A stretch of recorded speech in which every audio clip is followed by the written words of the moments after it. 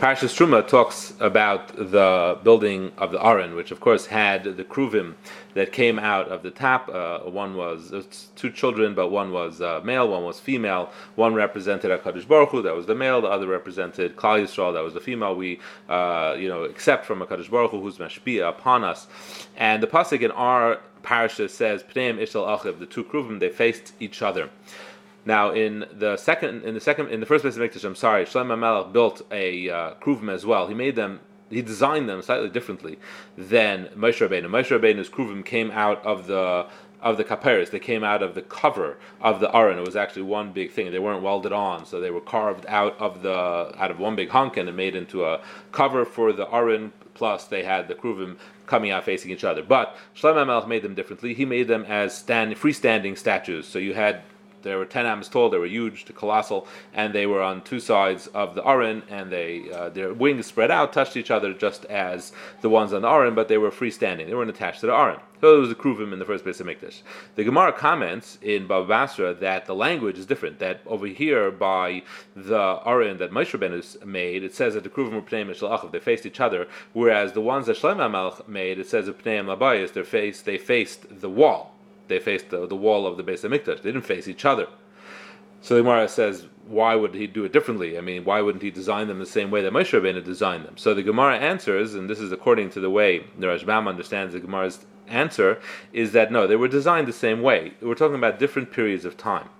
In the time period that Moshe Rabbeinu built the Aron, the kruvim, was when the Klal Yisrael were doing the Ratzon HaMakom. They were serving HaKadosh Baruch Hu. HaKadosh Baruch Hu was happy with them, so they faced each other like two people who are friendly, talking to each other. Whereas Pneim El Abayis refers to a time period when Klal Yisrael was not doing Ratzon HaMakom. They were not serving HaKadosh Baruch Hu as they should. So then the kruvim don't face each other, and the Rashbam says, they face away. They would turn away miraculously from each other and face the house. So this actually is a very physical representation of the concept of Hester Panim. Hester Panim is when HaKadosh Baruch Hu, so to speak, hides his face from us, and that was the situation that prevailed during Galus. Always, during Galus now, but certainly during Galus Bavel, when the whole Nace of Purim took place, and the Nace of Purim overcame that Hester Panim. So the Nace of Purim, what it effectively did was it took the kruvim who were facing away from each other and it caused them to face each other once again, which was then represented by the fact that Klal Yisrael was given permission to build the second Beis HaMikdash. That's what happened as a result of the story of Purim. So the Hester Panim was overcome. So I was thinking about this. Just think about it in terms of us.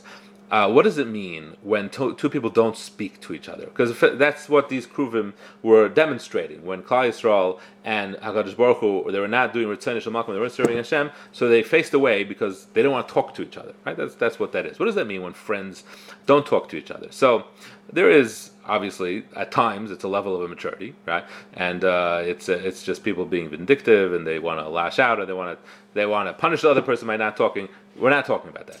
There's two other times that two people don't talk to each other. One, people don't talk to each other simply because of lack of interest. They are not pursuing the friendship. It doesn't mean that much to them. Not high on their priority list, so everything else takes precedence, and they just don't find time to talk to them. So it's nothing personal. It's not deliberate. It's just it's apathy. It's lack of interest. Other times, it's much more deliberate, and two people got into a fight. They may be very close and very friendly, but they got into a fight and they don't really see how to make up. They don't see how to apologize, or more typically or realistically, each one is waiting for the other one to take the first step and apologize for the slight or insult that took place. So each one is waiting.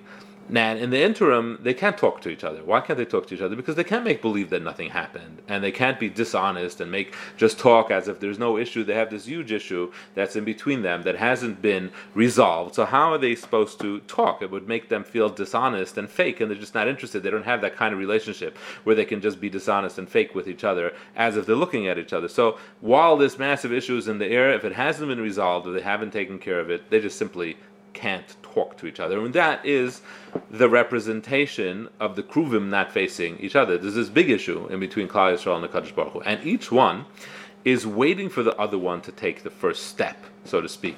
HaKadosh Baruch Hu sent Klal Yisrael into Galus, so they felt extremely driven away, right? Been very literal, thrown out, cast away. And HaKadosh Baruch Hu says to Klal Yisrael, well, you're the ones that did the Avera and forced this upon yourselves. You need to do tshuva. And this is psukim in Tanakh, where Klal Yisrael says, Hashivenu Hashem melech v'neshuva, you turn to us, and HaKadosh Baruch Hu tells Klal Yisrael that you have to do tshuva first. So this back and forth of the Kruvim was exactly what was happening between Klal Yisrael and HaKadosh Baruch Hu. Each one was waiting for the other one to take the first step to be able to turn around. And the truth is that sometimes this goes on for a long time, and two friends haven't been talking, and they really would just love it to just get back to the way it was, and they wish they could just turn around and start talking as if nothing ever happened. But that doesn't work that way, because once you've turned away and you've caused that separation, you need to overcome it. You can't just turn around and make believe nothing ever happened. You need to have you need to make up, and to resume conversation, you need to make up, and that takes a lot of effort. It's a strong effort. It takes a lot of humility. It takes understanding. It takes forgiveness. It takes maturity, and it takes honesty. And it's not going to happen otherwise.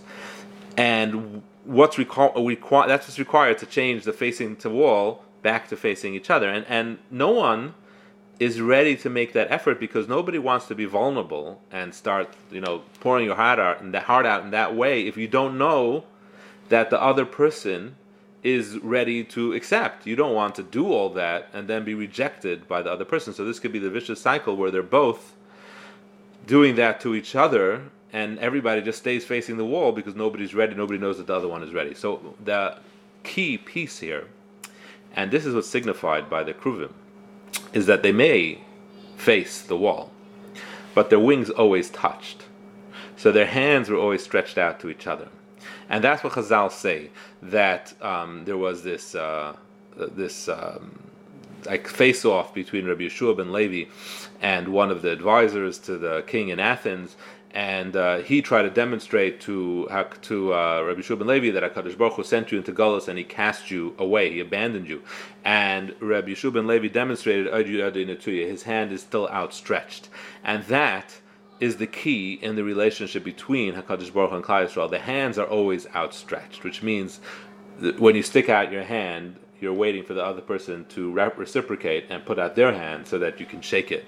So there's never a point even when Klal Yisrael and HaKadosh Baruch Hu are facing away, the hands are always outstretched. There's never a point where the other person is not ready to make up. So there's never an excuse that one could say, oh, I don't want to do it because I don't know if the other person is ready. That's never the situation between Klal Yisrael and HaKadosh Baruch Hu. HaKadosh Baruch Hu is always ready for Klal Yisrael to turn back and resume the conversation. And as long as we're prepared to have that honest, that humility, that seeking forgiveness, that vulnerability to present ourselves to HaKadosh Baruch Hu in that way, that will cause them to turn back to each other. But that was a big process of discovery that Klal Yisrael needed to figure out during Galus Babel, because they didn't know that, and they weren't sure of that, and they weren't convinced of that.